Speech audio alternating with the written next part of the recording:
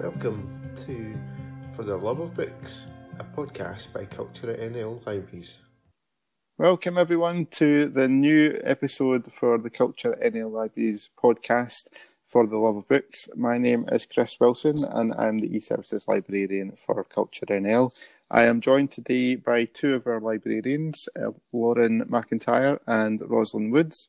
Lauren works at Coatbridge Library and Rosalind is from Wishaw Library. Welcome, guys. Hello there. Thank you. Hello, everyone. I hope you've had a good day so far, and hopefully we'll have a nice wee chat about what we're going to talk about, which is, this episode is called For the Starters, We Have a Scottish Crime, which links in with our recently launched Great Bookish Menu Summer Reading Challenge for adults. I will ask Lauren, do you want to give a little bit of an overview as to what the Great Bookish Menu is all about, please? Yeah, sure. So the Great Bookish Menu is our summer reading challenge for adults, and this is the third year that we've run it. So the aim of the challenge is to read 6 books over the summer period, one from each of 6 themes that we change every year. So this year's themes are to read a book that's on your must-read list, read a work of historical fiction, read a book with a one-word title, read a book that's set in a made-up place, read a work of fiction that's been banned in the past, and read a work of Scottish crime fiction. Hopefully we can help you with that one today and give you a few choices if you're not a crime reader already. Yeah, so we are going to focus a little bit on the crime one. If you do want to sign up to the challenge, you can do so on the Culture NL website. If you go to the What's On section of the What's On Library section of the website, you'll find the link there to sign up for the challenge. We really do hope you do take part, and we hope that it kind of widens your reading over the summer months. So I think we'll start off by kind of throwing in a few kind of sort of the heavyweights of Scottish crime fiction. Lauren, who for you are a couple of the kind of real heavyweights of Scottish crime fiction? So I think we're really lucky in Scotland. Like, we've got so many amazing Scottish crime writers. But I think obviously you've got to start with Val McDermid, haven't you? Queen of crime. I think she's in there. Yeah, absolutely. Yeah. Yeah. I think she definitely has one of the kind of biggest crime series out there. I think with the Helen Jordan series, I think we would all agree on that one, wouldn't we? Oh yeah, definitely. Absolutely. Yeah. Have you got any other suggestions, Lauren? Also Lynn Anderson, probably most well known for Rona McLeod series. Yeah. And Ian Rankin as well, so known for his Inspector Rebus series set in Edinburgh. Yeah, definitely. I think they're probably the kind of the sort of royalty of Scottish crime fiction, pretty much nailed on the head there. Rosalind, have you got any others that you would kind of throw in amongst the kind of heavyweights? Yeah, well, obviously the Ian Rankin, the Inspector Rebus one, I had thought of, because when you think, I mean, he's just about to publish the 23rd Rebus novel, despite having a break in there, he brought him back. It just shows you the popularity of the character. Everyone wanted Rebus back. He's definitely very, very popular. Of course, Val McDermid. I was thinking also maybe someone like Quentin Jardine. Yeah. He has written an awful lot of books on Bob Skinner, mainly based in Edinburgh. I think he's maybe up to 32nd book this year. Yeah, I think that's one of the big signs of some of the really big hitters is that their series, they go on for a long, long time. Like you say, yeah, Rebus is over the 20 mark. Jardine's over kind of 30. Over 30, yeah. Yeah, I mean that's quite prolific writing for there. So if you do want to get into Scottish crime writing, there's definitely a lot of material out there for you to kind of get your teeth into and really kind of get stuck into a character. You guys kind of covered most of the ones. I was going to kind of throw in Stuart McBride as well, with the Logan McRae series as well. And that's another one of the kind of other big hitters for me, I would say, for Scottish crime. Peter May as well. I was thinking of Peter May. Yeah.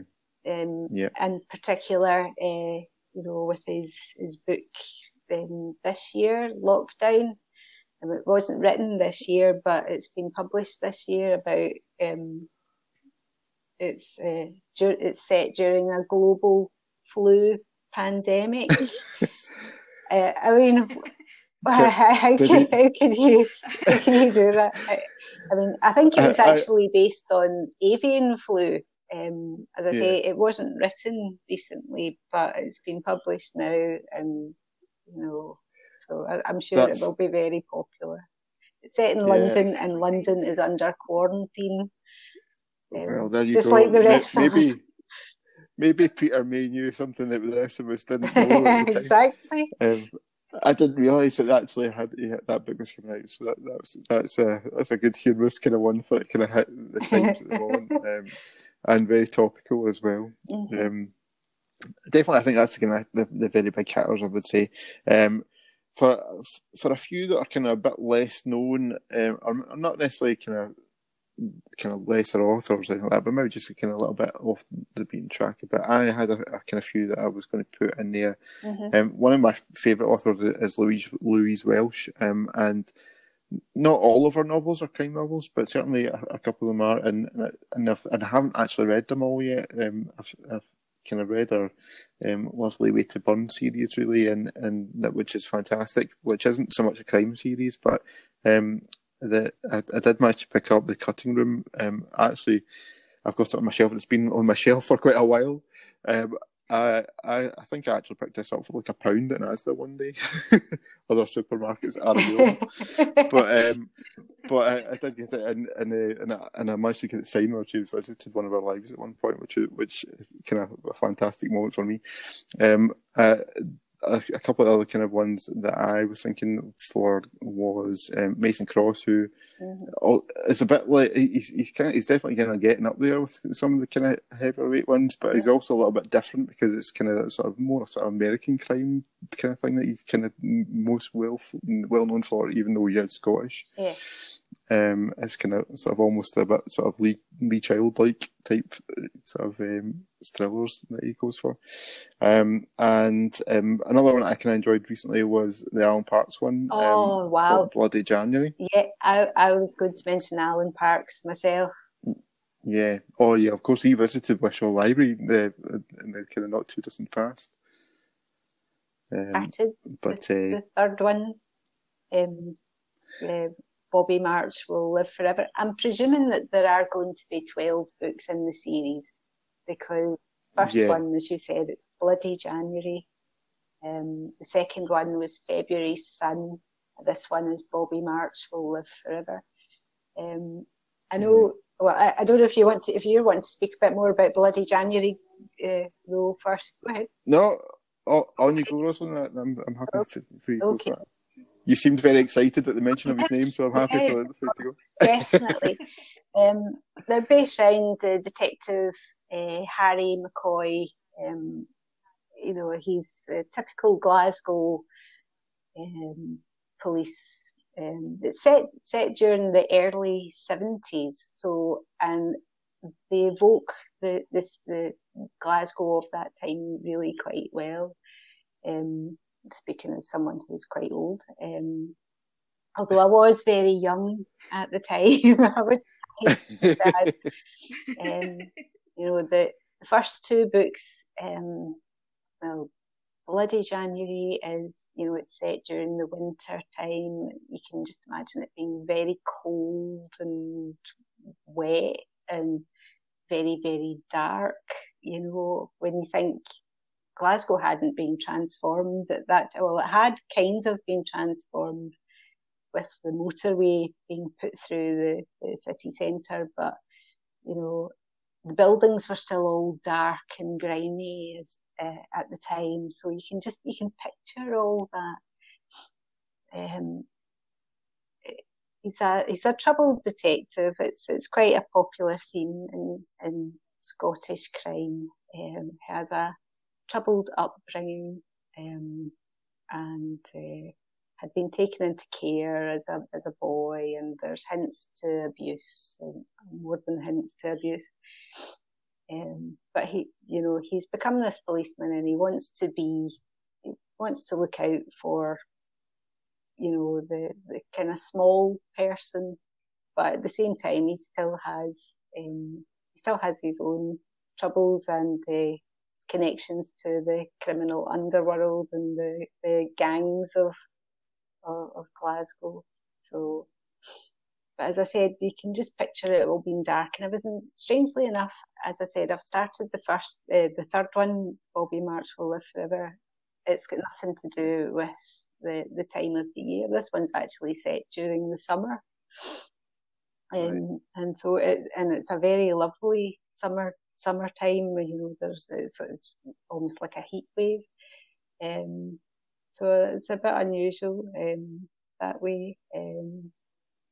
The Bobby March it refers to as a rock star, Glasgow-based rock star, who's found in a hotel having taken an overdose, or has he? But the main focus of this book is about a young girl who's gone missing. But I don't know what's happened yet. We still to find that out. Good stuff. Lauren, have you got any ones that you would like to throw in there for sort of maybe kind of lesser known authors that are worth a mention? Yeah, so I was thinking Claire Askew, who is a crime writer based in Edinburgh. So she, her first book, All the Hidden Truths, was only published in 2016, I think. So she's still quite a new crime writer.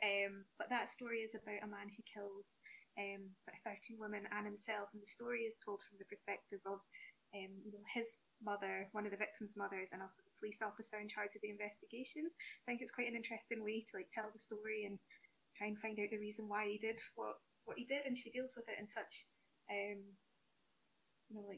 like a really interesting way, I think. And also her second book, What You Pay For, I've not read that, but I'm really looking forward to reading that one and finding out what happens. So she's also got a bit of a troubled background, which I think is quite a common theme for a lot of our Scottish detectives, isn't it? Her brother in this one, learn a bit more about her brother who disappeared when he was just young, about 14 years ago, and on the anniversary, she's the police officer, Helen Birch, she's taking part in a raid, and a couple of days later her brother just turns up again. So we'll find out if it's coincidence or not.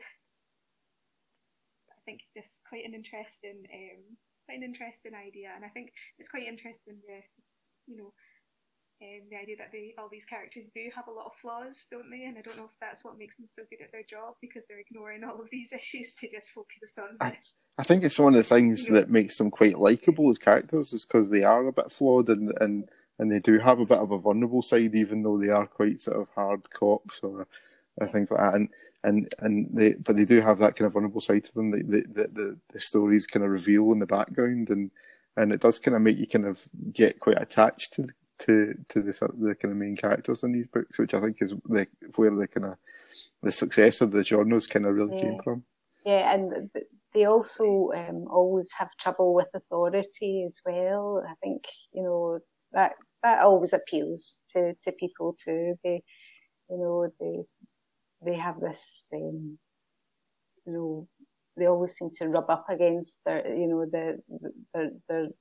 superiors, as it were, and don't follow the rules the way that they should. But at the same time, they always seem to be workaholics. Yeah. Mm-hmm. Yeah, it's almost like the job kind of fully absorbs them, and it's kind of what they kind of just think about, almost 24/7 type thing, and I think again that's something that's quite likable about them as well, because it does kind of when a sort of tragic event that they're kind of investigating happened, and they can't kind of switch off from thinking about, they need to kind of solve what happened and solve the crime. Do we have any kind of particular favourites that we want to kind of throw in to the mix as well? One I would quite like to throw in is by an author from Coatbridge, actually, by Owen Mullen, called Games People Play. Yeah. So this was actually really one of the first adult crime fiction books that I read when I first started working at Coatbridge Library. Before that, I hadn't really read a lot of crime fiction, partly because I'm quite squeamish, also because I'm a scaredy cat and I've lived most of my adult life in cities, so I don't really want to know.